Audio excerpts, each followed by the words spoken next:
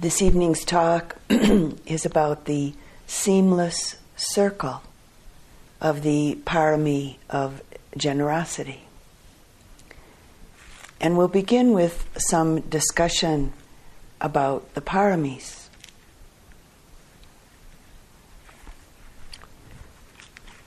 What is a parami? The paramis are often described as the accumulated forces of purity within the mind, within the heart. Every mind moment that is clear, free of greed, hatred, and delusion, has a certain purifying force in the ongoing flow of consciousness. Each of us in our long evolutionary process has accumulated many of these forces of purity within our heart and mind. One of the root words of the Pali word, parami, conveys a sense of supreme quality. And in Sanskrit, the word is paramita, and the translation of that is going toward something. So, going toward supreme quality, going toward perfection.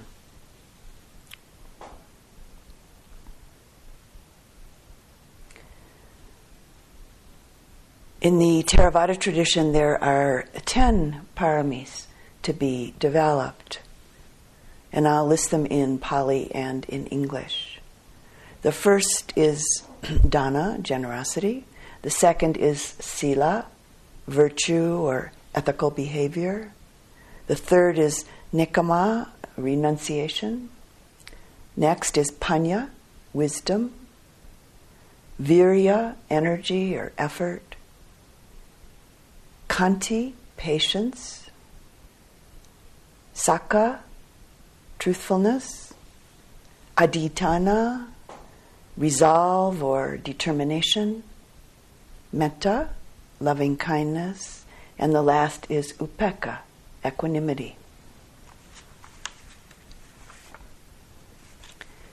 As each of these qualities grow, strengthen, and mature within us, the accumulation of the qualities of non-greed, which are generosity, renunciation, and patience, the accumulation of the qualities of non-hatred, which are loving kindness, truthfulness, and virtue, and the accumulation of the qualities of non-delusion, which are wisdom, effort, energy, resolve, and equanimity. As each of these qualities grow and strengthen in us, they become very forceful and result in many, many forms of happiness, various forms of contentment, and a sense of well-being. In relationship to the most basic worldly sensual pleasures, all the way through to the highest, most refined happiness of the awakened, of the liberated heart and mind. The development, growth, and maturation of these perfections, these forces in the mind and heart, help to counter the forces that cause us human beings such great suffering. Everything occurs, everything happens because of particular causes and conditions. Nothing occurs randomly or nothing occurs accidentally. The practices that lead towards the development of these qualities in our lives, in our heart, in our mind, aren't to be undervalued or thought of as not really so important, thought of as not the real practice. These aspects of the training of the mind is really an essential powerful and necessary aspect of our practice as we move along towards liberation. As these qualities grow and deepen and get more and more refined, they're incredibly powerful causes of spiritual accomplishment. All spiritual accomplishment. It's said that the ultimate perfection of the paramis is the perfection of all of the qualities of the mind and heart of a Buddha. The nature of the paramis can be understood as being of two basic aspects. The first being the paramis related to the purity of conduct, of action, our way of being in the world. Conduct in its everyday worldly sense. These paramis are generosity, virtue, renunciation, effort, energy in meditation practice, truthfulness, and resolve. In this case, resolve to practice. The second basic aspect of the paramis is related to the purity of wisdom, of understanding, of insight, both in relationship to everyday worldly life and wisdom, understanding, insight of the deepest liberating kind. The second aspect of these perfections includes the paramis of panya, wisdom, patience, loving kindness, and equanimity. And of course, all of the paramis are interrelated, and so bring each other to light over and over and over again. Our practice itself, in its process, is the practice and the process of purification, as I've said quite a number of times through this retreat. The path of practice that leads one toward liberation are the various practices, samatha, concentration, vipassana, insight, and other various specific practices such as all of the Brahmavihara practices, metta, compassion, appreciative or empathetic joy, upekkha, equanimity, and there are other practices as well, are called the path of purification. The development of the paramis organically, quite naturally occurs within the context of each and all of these practices.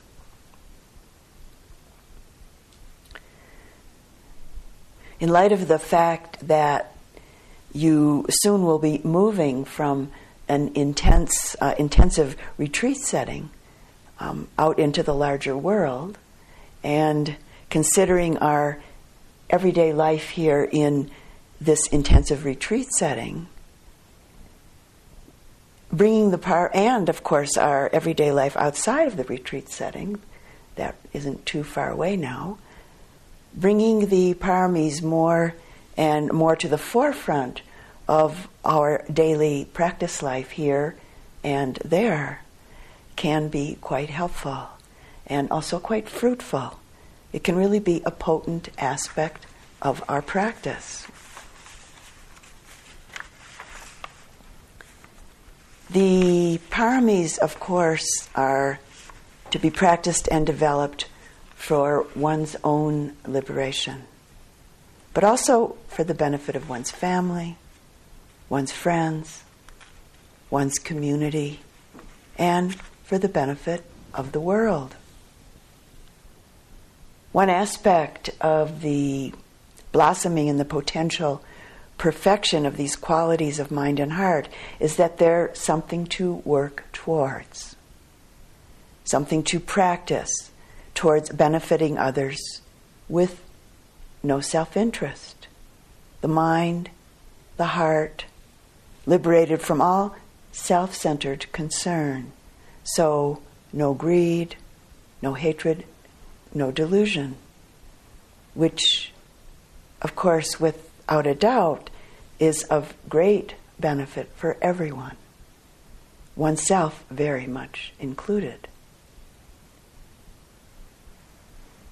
The word parami used in relationship to a particular person or persons refers to one who does wholesome deeds with a very pure and genuine motivation to help others and to help themselves, as in practicing the Dhamma to gain liberation. As we move towards this little by little through our practice, as we begin the Dhamma, as we practice the Dhamma to gain liberation, it's quite okay and actually necessary to have self-interest. This is wholesome self-interest. In pursuing the Dhamma this way, as I think everyone here understands, there's no harm done in relationship to others. Traditionally, the practice, development, and gaining of the paramis is called the work or the affair of a noble person.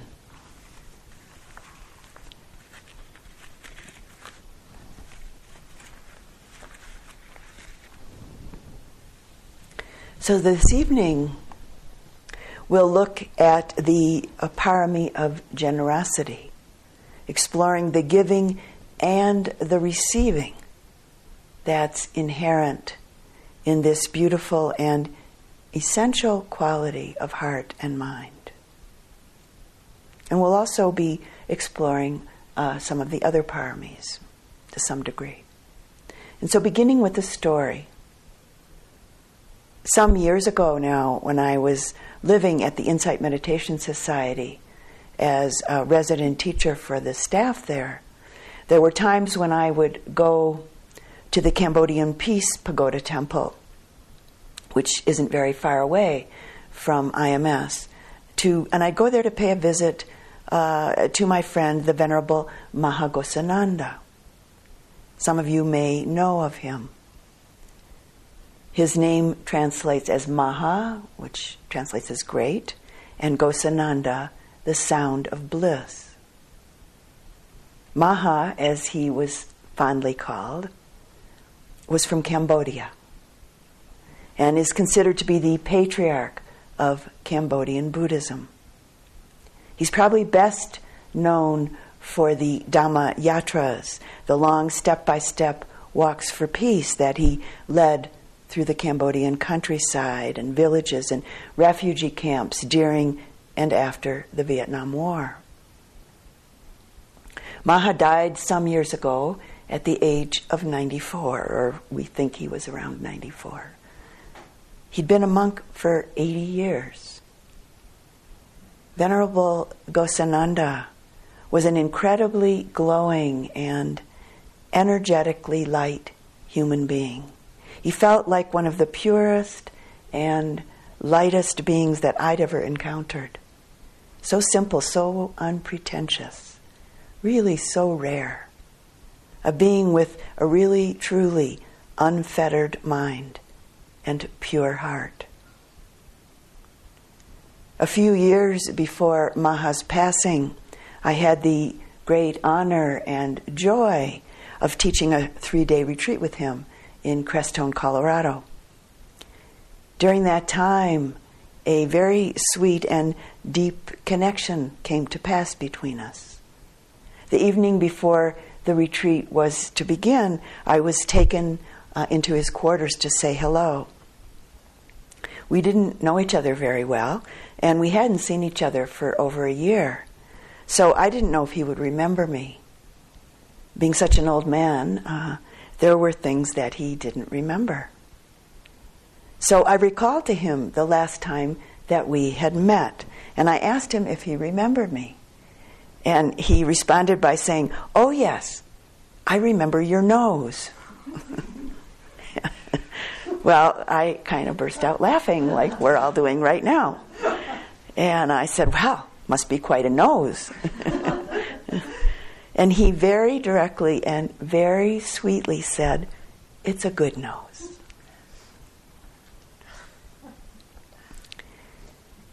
During a 3-month retreat that I was teaching at IMS, not very long after the Colorado retreat that I taught with Venerable Ghosananda, I went to visit Maha at the Cambodian Peace Pagoda. And I felt like I was going to see my Dhamma grandfather, who used to call me Mum. And at one point I asked him why he called me Mum, when in fact I was so much older, or he was so much older than I was. And his response was, well, we've all been each other's mothers at some point, so you're Mum.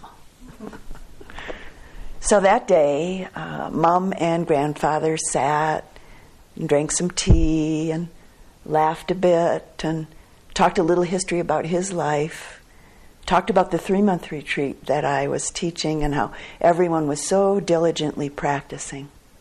But mostly we talked Buddha Dhamma, which was Venerable's most favorite topic. Being with Venerable Mahaghosananda was always a most precious gift that opened and lightened the heart, the mind. A gift he so selflessly offered simply through his being.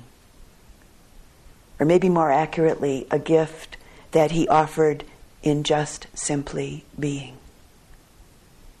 I found it quite amazing and quite surprising when I was with him and afterwards. My heart felt like it filled up my whole body, my whole being, and then on outward. And an experience that in fact would always continue on beyond our time together for a while. When I left the Cambodian temple that day, to my total surprise, the 2 monks and one of the nuns that lived there with Maha filled the back seat of my car with large bags of Thai rice and tins of jasmine tea and sacks of sugar for me to take back to the 3-month yogis, all the people who were practicing during that 3-month retreat. They wanted to offer gifts of support because they were so happy that people were practicing the Dhamma. And of course, one of the most profound acts of generosity that occurred over 2,500 years ago, when Gautama Buddha, directly out of his own experience, offered the teachings and the practices of liberation from suffering. It's because of the Buddha's mind and heart of boundless generosity and great compassion that we here are sitting here together this evening.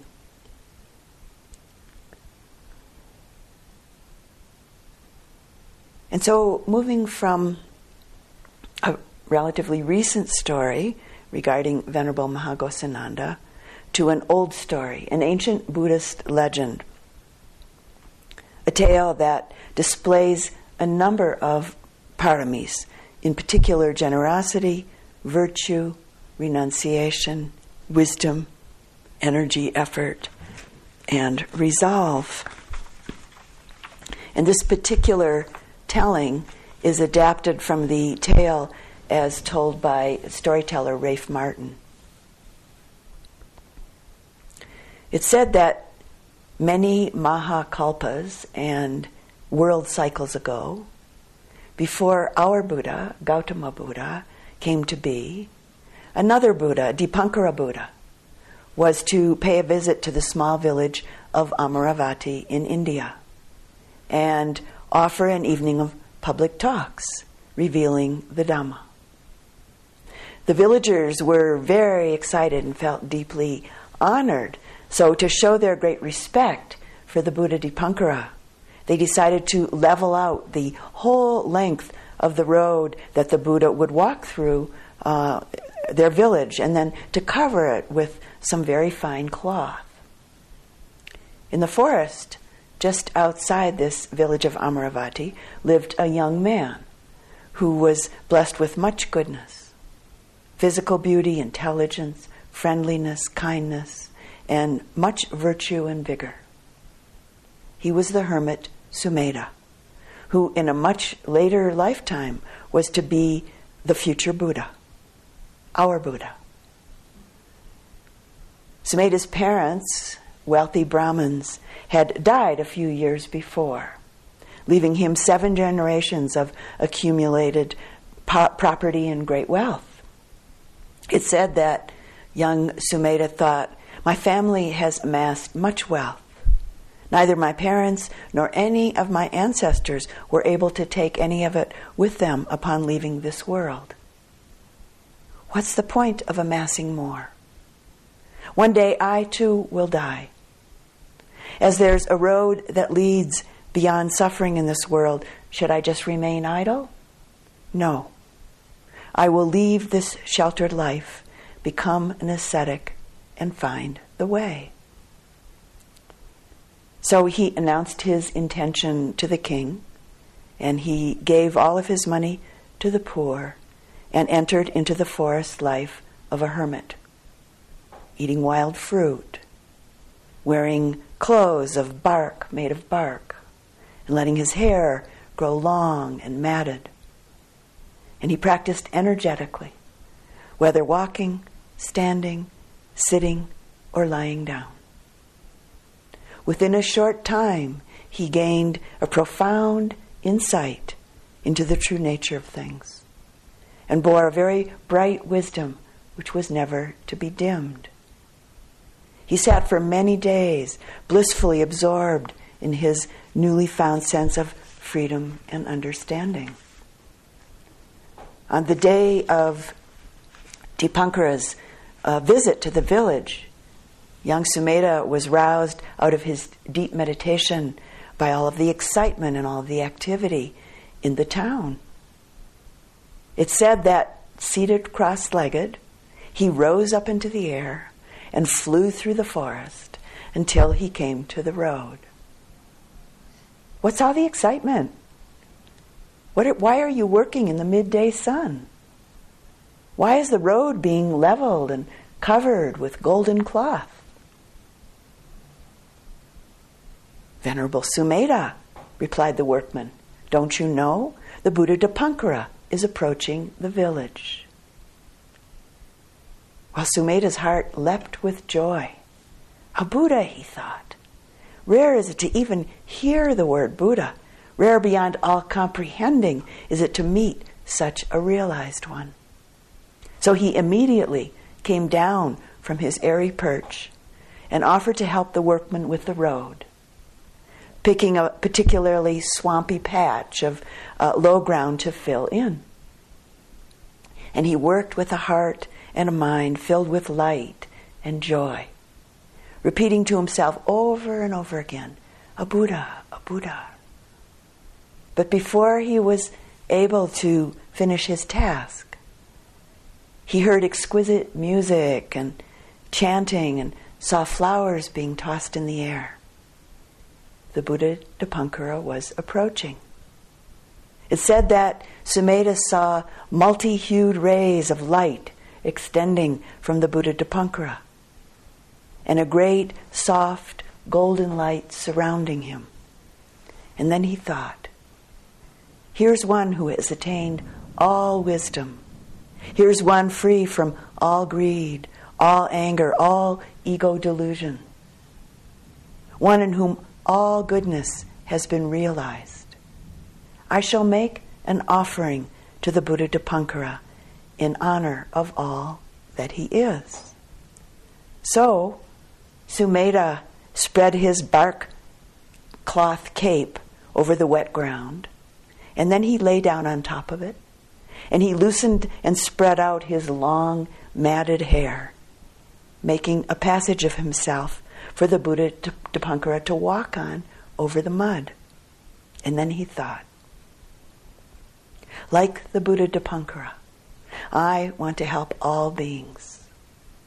I'm determined. Despite all the difficulties, all the danger, I'll never turn back. I am resolved to attain what the Buddha Dipankara has attained and to benefit all beings. Well, the next moment, the Buddha Dipankara arrived at the spot. And looking down at Sumedha, he knew this hermit has made the resolve to be a Buddha. He will be successful.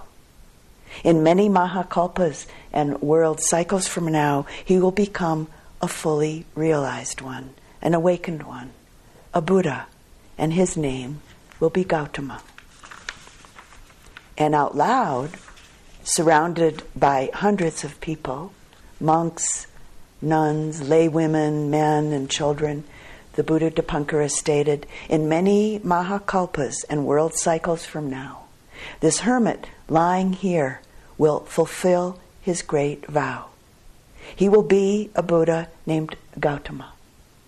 And when he becomes a young man, he will see the 4 signs: old age, sickness, death, and a monk. And he'll leave his ordinary life in search of the deepest truths. After great exertion and near death, he'll receive a life-saving meal of milk rice.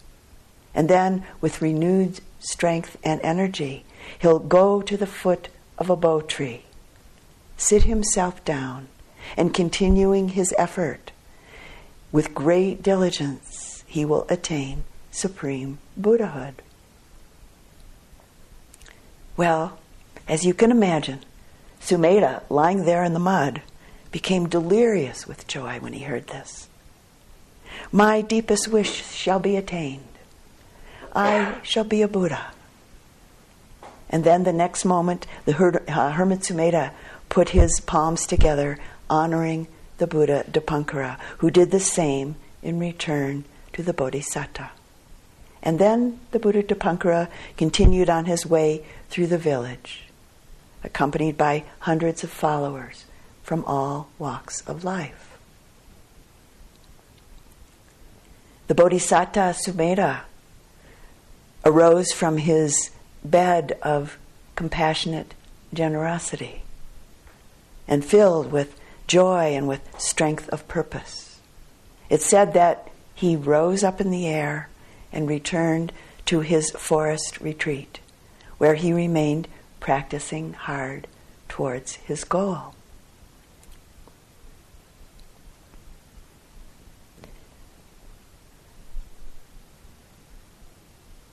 We usually think of generosity as the practice of offering. But in its fullness, it's really both offering and receiving. It's a process which clearly helps to purify and to transform the contraction of separateness engendered by self-centeredness. The development and deepening of the heart quality of generosity directly inspires and feeds the purification and transformation of greed and clinging, stinginess, hoarding, and saving. The development and deepening of generosity directly inspires and feeds the purification and the transformation of the fear and the attachment that are so closely linked to the energies of greed and resistance. Generosity, a perfectly natural aspect of our humanness, and universally recognized as one of our basic human virtues. We offer, we give, we receive. It's really this seamless circle. Just as the Bodhisattva Sumedha so diligently and deeply practiced, cultivated, and manifested compassionate generosity, we also cultivate it and manifest it in 1,000 different ways, no matter our culture, our age, no matter who we are.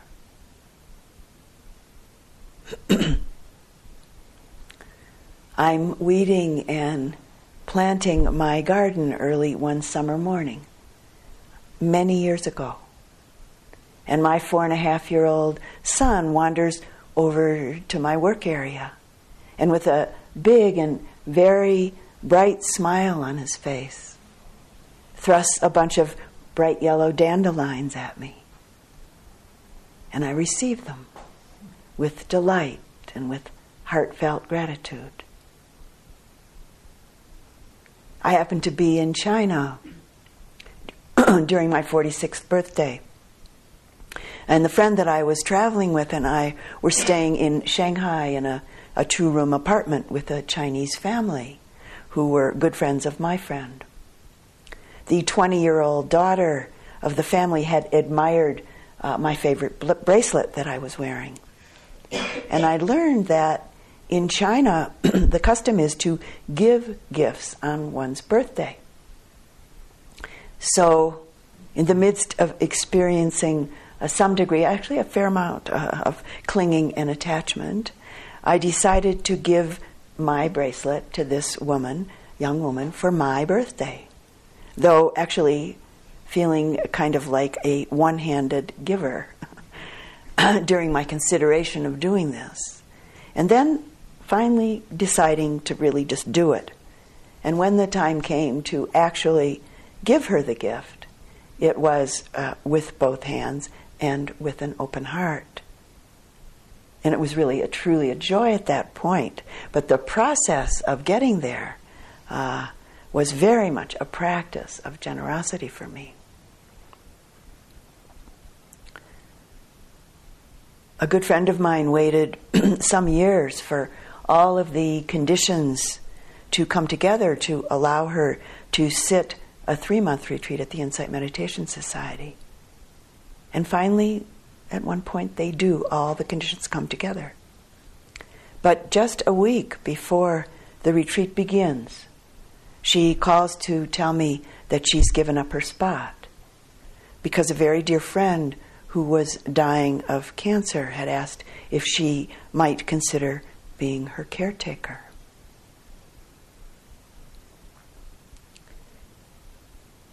A young cab driver in Thailand and I have an inspiring conversation about Buddhism.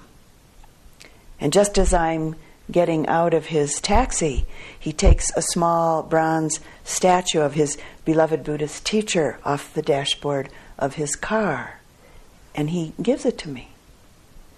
And I hesitate momentarily, not sure how to or even if I can receive this gift.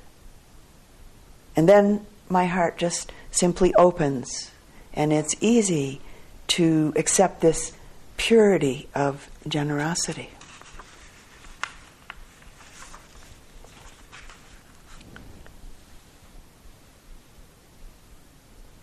A 3-year-old Native American child from the Iroquois tribe sits in the middle of a circle, surrounded by many blood relatives and extended family. There are delicious foods and beautiful clothing and blankets close to the child. After eating and drinking her fill and exploring the clothes and the blankets, a voice from outside the circle calls, "I'm hungry." Another voice calls, "I'm thirsty." Another voice, "I'm cold." And the child is led out of the circle to share food and drink with the hungry and the thirsty, and blankets with the cold one. A ceremony, a training of the heart towards compassionate generosity. Quite a number of years ago now, forest fires raged in the Los Alamos and Española area here in New Mexico. And hundreds of individuals and families were evacuated from their homes. And almost immediately, there was an enormous outpouring of generosity coming from miles around. Clothes, food, all of the ordinary daily life needs. as well as offers of housing. So much offered freely that at some point we were told that it was time to stop giving, that the needs of all of those suffering because of the fires had been met with great abundance.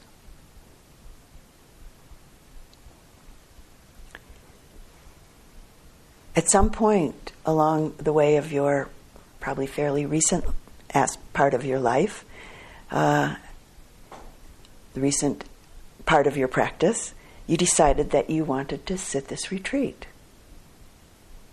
And all of the conditions come together.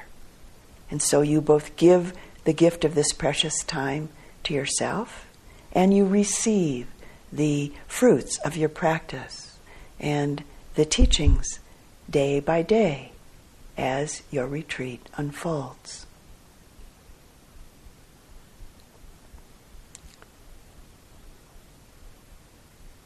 So just for a moment now, imagine yourself standing outside your home each morning, holding a large bowl of food. A line of saffron-robed monks and nuns is moving slowly and gracefully down the road, each of them holding a round begging bowl. As they pass in front of you, you scoop out a portion of the food from your bowl and put it into each of the monks' and nuns' bowls. Imagine yourself as a child, standing with your mother or father or older sister or brother, and seeing this ritual, seeing this offering each morning, taking in the power of the generous heart so clearly present in this daily practice, taking in the joy and genuine happiness quite apparent in this purity of giving. The benefits of generosity are easily learned each day. They simply become a natural part of your life. And some words from the Buddha. If beings knew, as I know, the results of sharing gifts, they would not enjoy their gifts without sharing them with others, nor would the taint of stinginess obsess the heart and stay there. Even if it was their last and final bit of food, they would not enjoy its use without sharing it if there was anyone to receive it.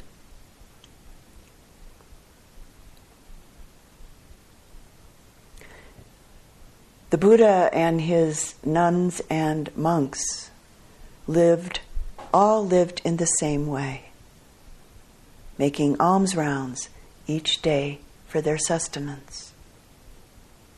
The Buddha taught and lived what is really a way of life. And in speaking to his Sangha, he said, "Thus you must train yourselves. We will be thankful and grateful. Not even the least thing that is done for us shall be forgotten."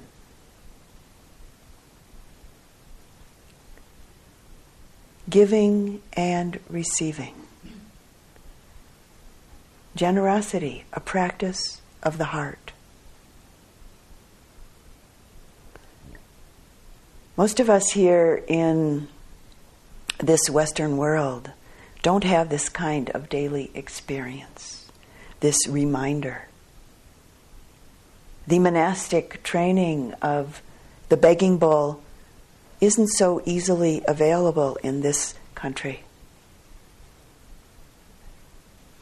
or in Canada, or in Israel, which, at least in part, is the training, the cultivation of renunciation, gratitude, and the understanding of interdependence that's directly related to the process of simply receiving what's offered in support of a way of life.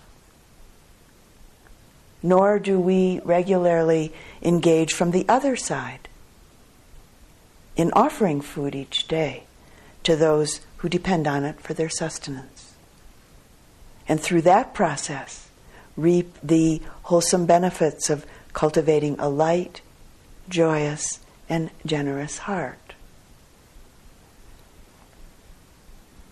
And to the contrary, this retreat has really been quite special and quite wonderful in this regard, with so many meals generously offered as dana.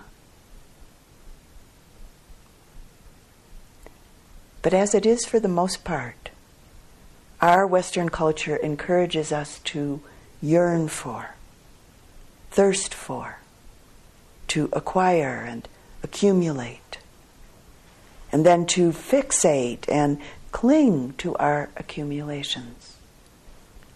Material accumulations and the accumulation of ideas, opinions, and views that support this whole materialistic culture. And then in turn, we were pretty deeply conditioned by this process to identify ourselves outwardly and inwardly through all of our accumulations. To think and to feel and to project that this is who we are.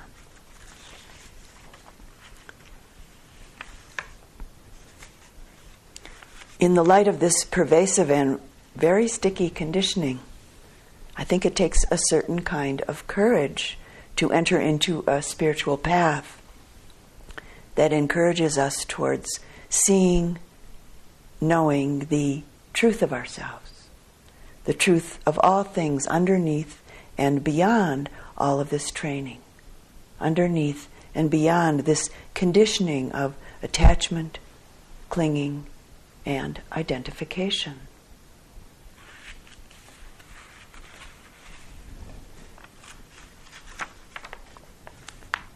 A poem by Naomi Shihab Nye. She wrote this in 1978 when she was in Colombia.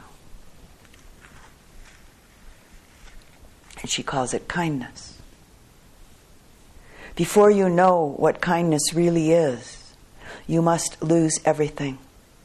Feel the past and future dissolve in a moment like salt in a weakened broth. What you held in your hand, what you counted and carefully saved, all of this must go, so you know how desolate the landscape can be between the regions of kindness. How you ride and ride, thinking the bus will never stop. The passengers eating maize and chicken will stare out the window forever. Before you learn the tender gravity of kindness, you must travel where the Indian in a white poncho lies dead by the side of the road. You must see how this could be you, how he too was someone who journeyed through the night with plans and the simple breath that kept him alive. Before you know kindness as the deepest thing inside, you must know sorrow as the other deepest thing. You must wake up with sorrow. You must speak to it till your voice catches the thread of all sorrows and you see the size of the cloth. Then it is only kindness that makes sense anymore. Only kindness that ties your shoes and sends you out into the day to mail letters and purchase bread. Only kindness that raises its head out of the crowd of the world to say, "It is I you have been looking for," and it goes with you everywhere, like a shadow or a friend.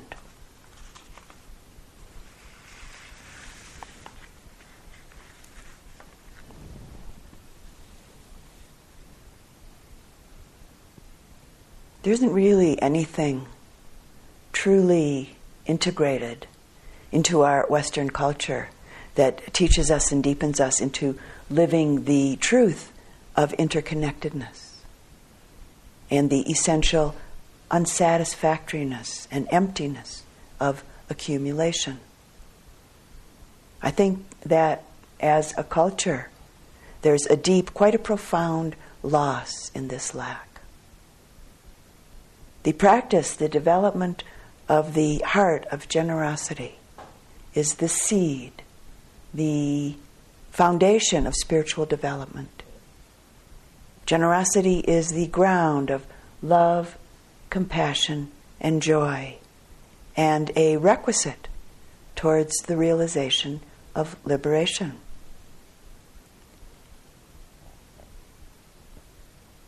As practice develops, our discriminating capacity grows. The mind, the heart, learns to see and know the ephemeral, the changing nature of all things. In relationship to our everyday world, what we think is ours today may be gone tomorrow, or may seemingly belong to someone else, maybe next week, maybe even in this retreat, or maybe some other retreats that you've sat. My spot in the meditation hall, my seat in the dining room, my walking path. What in the world really belongs to us? What can we really, truly possess? Is there anything that really has any hard and fast owners? Everything changes hands, or just simply dissolves.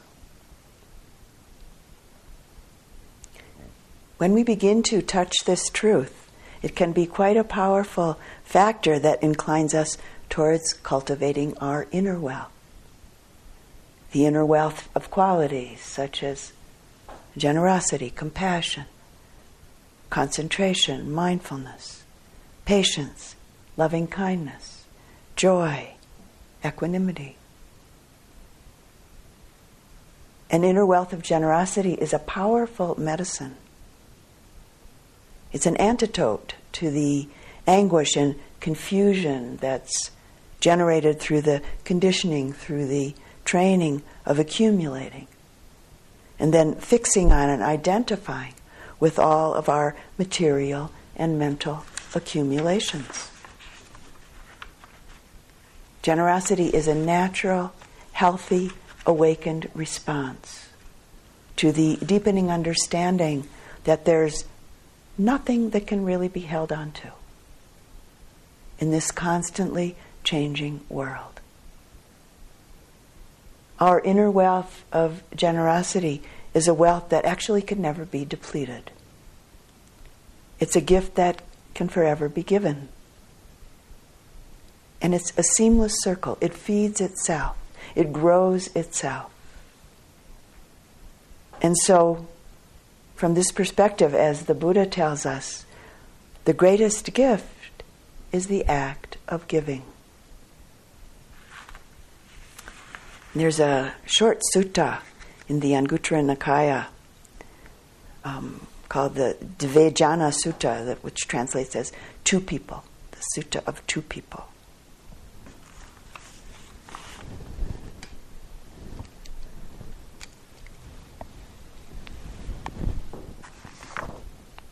On one occasion, the Buddha was staying near Savatthi in Jeta's Grove at Anathapindika's monastery. Then two Brahmins, feeble old men, aged, advanced in years, having come to the last stage of life, 120 years old, went to the Blessed One. On arrival, they exchanged courteous greetings with him, and after an exchange of friendly greetings and courtesies, sat to one side.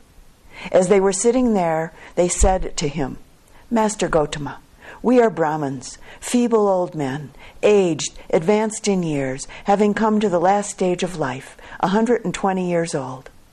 We have done no admirable deeds, no skillful deeds, no deeds that allay our fears. Teach us, Master Gotama, instruct us, Master Gotama, for our long-term benefit and happiness." And the Buddha responds, "Indeed, Brahmins, you are feeble old men, aged, advanced in years, having come to the last stage of life, 120 years old. You have done no admirable deeds, no skillful deeds, no deeds to allay your fears. This world is on fire with aging, illness, and death. And the Buddha goes on.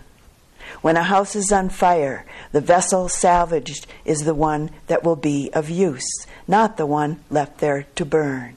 So when the world is on fire with aging and death, one should salvage one's wealth by giving. What's given is well salvaged, said the Buddha.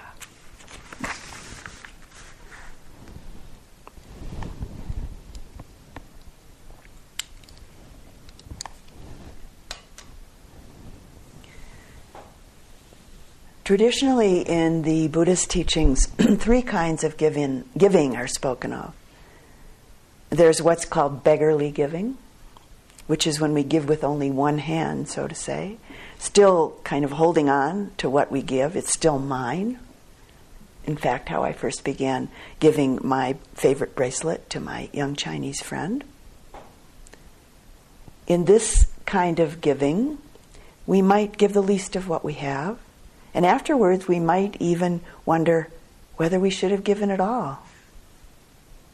The second kind of giving we could call friendly giving. And we give open-handedly, with both hands. We share what we have, because it feels natural and appropriate to do so. It's a clear giving. Then there's what is sometimes called queenly or kingly giving. And this is when we give the best of what we have, even if none remains for ourselves. We give instinctively. We give graciously. We know ourselves really to be only temporary caretakers of what's been provided. We know ourselves as owning nothing. So in this, we could say there's no giving. There's just the spaciousness which allows objects and our caring heart to remain in the natural flow of life. This is really the true heart of generosity. The 8th century Buddhist monk Shantideva said this. He said, "Others are my main concern. When I notice something of mine, I steal it and give it to others."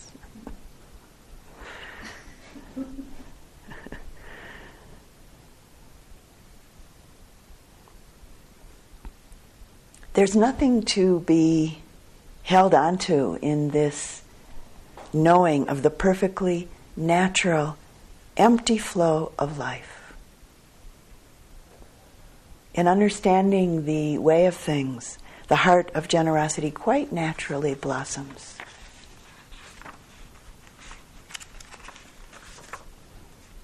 Desmond Tutu from South Africa said this: Africans believe in something that is difficult to render in English.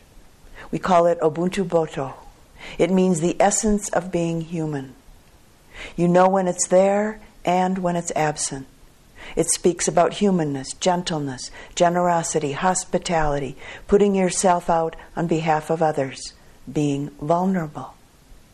It embraces compassion and toughness. It recognizes that my humanity is bound up in yours, for we can only be human together.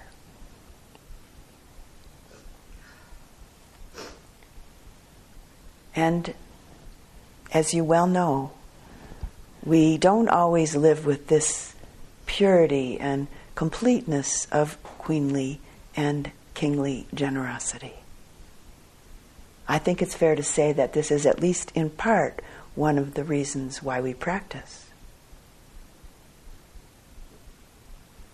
Something that I think is important to remember throughout our practice is to remember to really be honest with ourselves, to honor and to respect our capacity of heart at any given point along the way, and not to pretend anything to ourselves or to others by maybe imitating or acting out of some idealized image that you might have of a generous, compassionate, loving person. It's really important to recognize, honor, and respect our limits along the way, and to come from a genuine place of heart.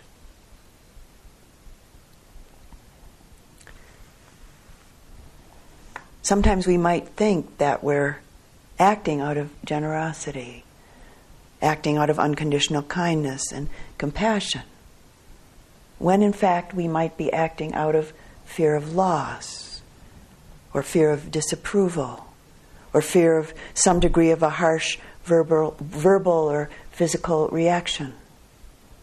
Or sometimes we might give from the place of trying to avoid dealing directly with a particular person or a particular situation. Giving in this way actually perpetuates fear and delusion.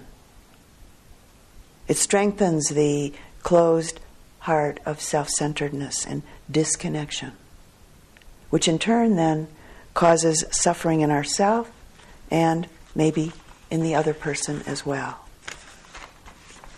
And we might be creating what in modern language is called codependency, rather than cultivating the truth of a healthy and vital connection to others and the unfolding of the wisdom of interconnectedness and not self, that the quality of generosity very naturally springs from. It may be that you don't yet have the feeling of a simple okayness about being here, meaning an okayness about being alive in this life just simply because here you are, alive in this life. Without this, we can experience some degree of a pervasive, undifferentiated feeling of disconnection, a feeling of separateness, and a sense of an inner lack. If we don't yet feel the strength within us of wholeness and this very simple okayness, this needs to be respected.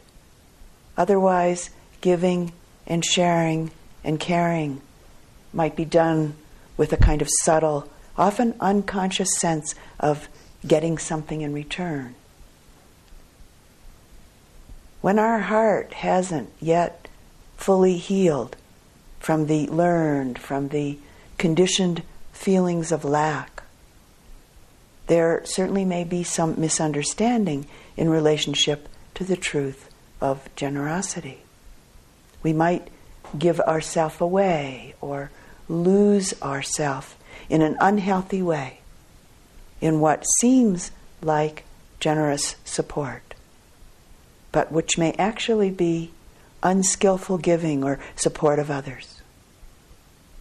When this happens, we actually feel less whole, more depleted, weaker, which is often accompanied by a lack of awareness and ignorance of the real needs of others, along with a lack of awareness of our own needs. It's important to understand, respect, and honor in ourselves and in others that the wisdom of a deep and a true generosity develops and matures gradually. In relationship to this, on the scale of our work in the world, Thomas Merton wrote, "To allow oneself to be carried away by a multitude of conflicting concerns, to surrender to too many demands, to commit oneself to too many projects, to want to help everyone in everything, is to succumb to violence."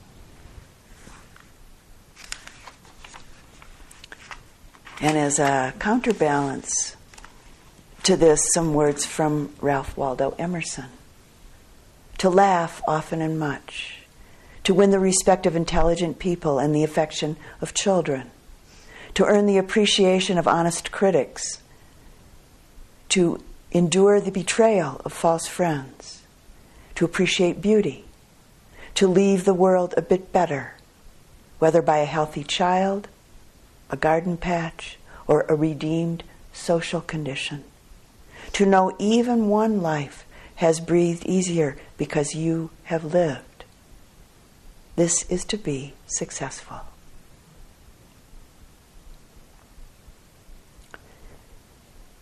Our inclination to intuitively feel and to know our wholeness, our okayness, which translates in part as experiencing our true nature on the relative level of life, and includes an intuitive sensing of interconnectedness, and our inclination to feel and to manifest the generosity and compassion that naturally springs from this are perfectly natural inclinations.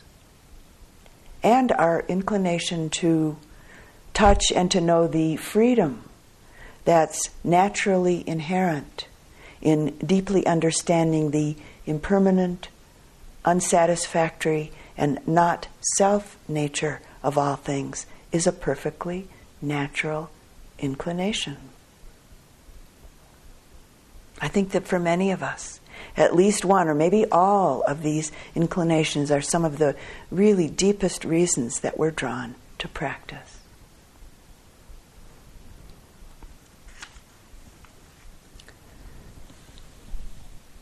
And just briefly looking at the practice of generosity from another perspective. There's a practice that a Tibetan teacher told me about, a very basic practice for people who are extremely stingy, miserly people who sometimes identify themselves as being fiercely independent. This sort of person often has trouble giving even to themselves, and may not be able to ask for help or to receive it graciously if it's offered. Receiving help or gifts or praise, even love, can be difficult for people like this. They may not have the open-heartedness to give or to receive with gratitude, joy, appreciation, kindness, even if they're physically sick or distressed emotionally. So the practice is to take something very ordinary, something maybe that you might not think of as being particularly valuable, like a potato or maybe a turnip, and you hold it in one hand, and then you pass it to the other hand. You pass it back to this hand, back to this hand, just back and forth from hand to hand until it gets easy and you don't feel like a fool. And then you might go on to the higher practices, as they're called. If one is motivated and inclined to continue the practice of generosity and relinquishment, one moves on to seemingly more valuable objects, either metaphorically or literally. And the giving symbolically develops into letting go of, relinquishing, offering everything. All of the accumulations. The outer material accumulations, the inner accumulations of habits and preferences and ideas and beliefs, and one is even encouraged to relinquish the secret holdings. So the practice is done in its final stage, ideally with a mound of precious jewels that are symbolically offered over and over and over again to the Buddha, to the Dhamma or the Dharma, and to the Sangha, and to all beings everywhere. And at one point I did this practice, but instead of precious jewels, rice was the offering, which actually felt quite appropriate. And this is really what we're doing in our practice here, without the paraphernalia. learning to give and learning to receive. Letting go of control and receiving what's given. Receiving each moment of our life just as it is, whether it's pleasant or unpleasant. With the trust that it's just right, just enough for our spiritual growth to unfold from right now. We can give ourselves the gift of truly learning to be in the present moment with a kind and an open heart, and with a clear, concentrated, mindful awareness. Receiving the present moment just as it is, with gratitude, with appreciation, humility, and with equanimity. With unconditional acceptance, we learn to apply the wise and careful attention of a mindful, focused awareness in the midst of any exchange, any relationship, any emotional state, any sensation that moves through our body, to any task that we might be engaged in, to the experience of a breath from its birth all the way through to its death. We're learning to receive life fully. Be kind, grateful, generous, knowing that this very life is our path to the deepest ease of well-being and joy. And that this is intimately connected to the development of a deeply generous heart.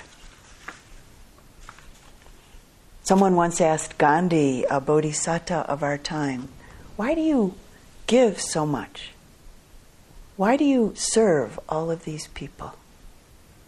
Well, maybe surprisingly, Gandhi answered, I don't give to anyone. I do it all for myself. In truth, the aim and the fruit of generosity is twofold. We give to help and to free others, and we give to help and to free ourselves. This is the fullness, the seamless circle of generosity. Through our practice, the energy of it grows and flows within us and from us, and we begin to know it and to live it quite naturally as who we are.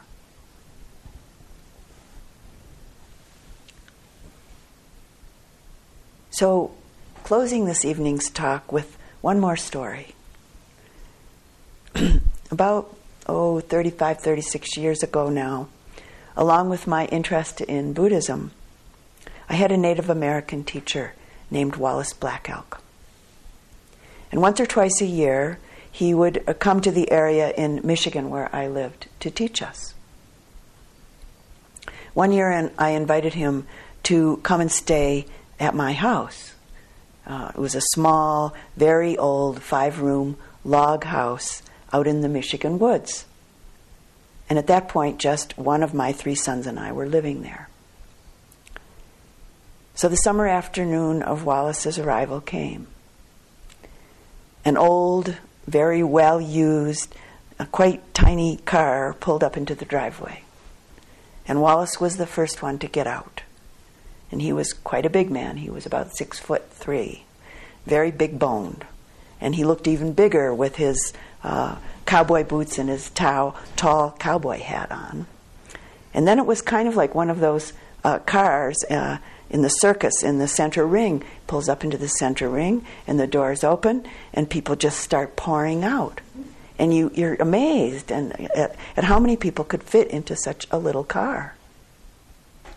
So as my son and I watched, 7 people emerged from this tiny little car. Wallace's helpers and members of his family. And it turned out that there were 11 people living in our little house for this 10-day period. Well, the thought came up pretty quickly. How will we all live and sleep in our tiny house? Well, it seemed that the space expanded somehow. People were sleeping everywhere. Food arrived.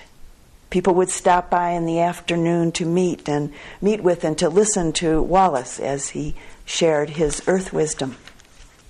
And at night, Wallace and his extended family led ceremonies and practices in the sweat lodge down the road at the Ecology Center until about 12:30 a.m.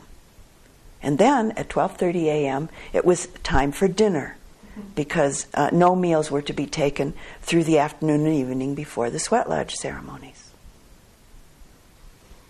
During these 10 days, I had to let go of many of my preferences and many of my habits. How I use the various spaces in my house, my usual schedule, the rhythm of my life, food preferences, and lots of other preferences. Wallace and one of the members of his family smoked cigarettes continuously in my no-smoking house. And as I already said, people slept all over the place. And the day would begin quite late in the morning because of the late night sweat lodge ceremonies. 1 a.m. was dinner time, so people slept in the next morning. And then each afternoon, the house was filled with about 15 or 20 people coming by to listen as Wallace shared his teachings in a very casual, conversational way. And somehow, there was always enough food. We'd come back from the sweats, and there would be bowls of food at the door, bowls and dishes of food left on the kitchen counter. And often a friend and I would be cooking up something at 12 or 1 in the morning for our main meal of the day. The last night of this 10 days, Wallace and friends said that they wanted to do a ceremony, a gratitude ceremony in our living room for my son and I. And as we all sat together in a circle, each one of us was asked to offer some words from the heart in relationship to our 10 days together. And then they offered my son and I beautiful treasures that they had brought with them in gratitude for us sharing our space and our time and our energy with them. And then Wallace spoke, and he said, if one shares from the heart, shares material possessions, there will always be enough, abundance. If one shares one space, time, and energy, it's an open-ended flow. There's no boundary, no frame on what's available in these areas. And he said, if one shares from the heart, it's in this that one receives everything. Simply in the giving, there's abundance, he said.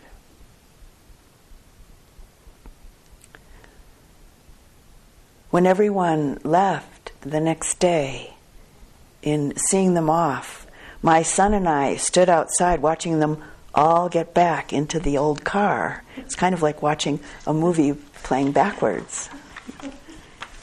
And then the two of us went back into the house, and we stood there in amazement. The seeming great expanse of our home, holding all of the people and all of the activity and all of the energy for all of those days, it seemed to have shrunk. And yet somehow, internally, we both felt tremendously expanded. The powerful medicine of generosity.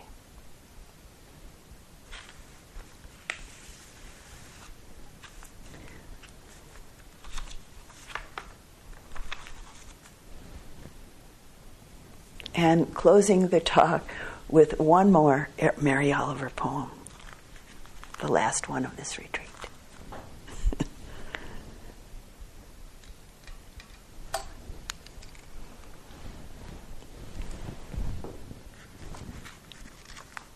She calls it Goldenrod.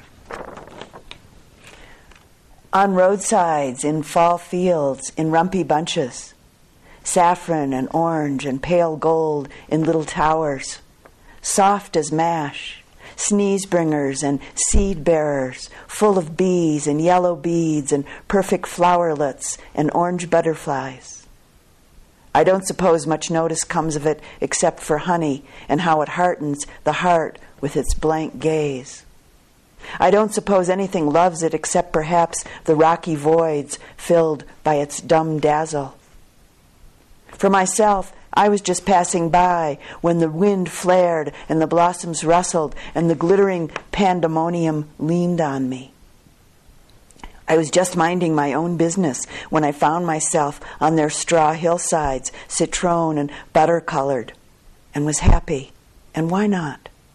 Are not the difficult labors of our lives full of dark hours? And what has consciousness come to anyway so far that's better than these light-filled bodies? All day on their airy backbones they toss in the wind. They bend as though it was natural and godly to bend. They rise in a stiff sweetness, in the pure peace of giving away one's gold.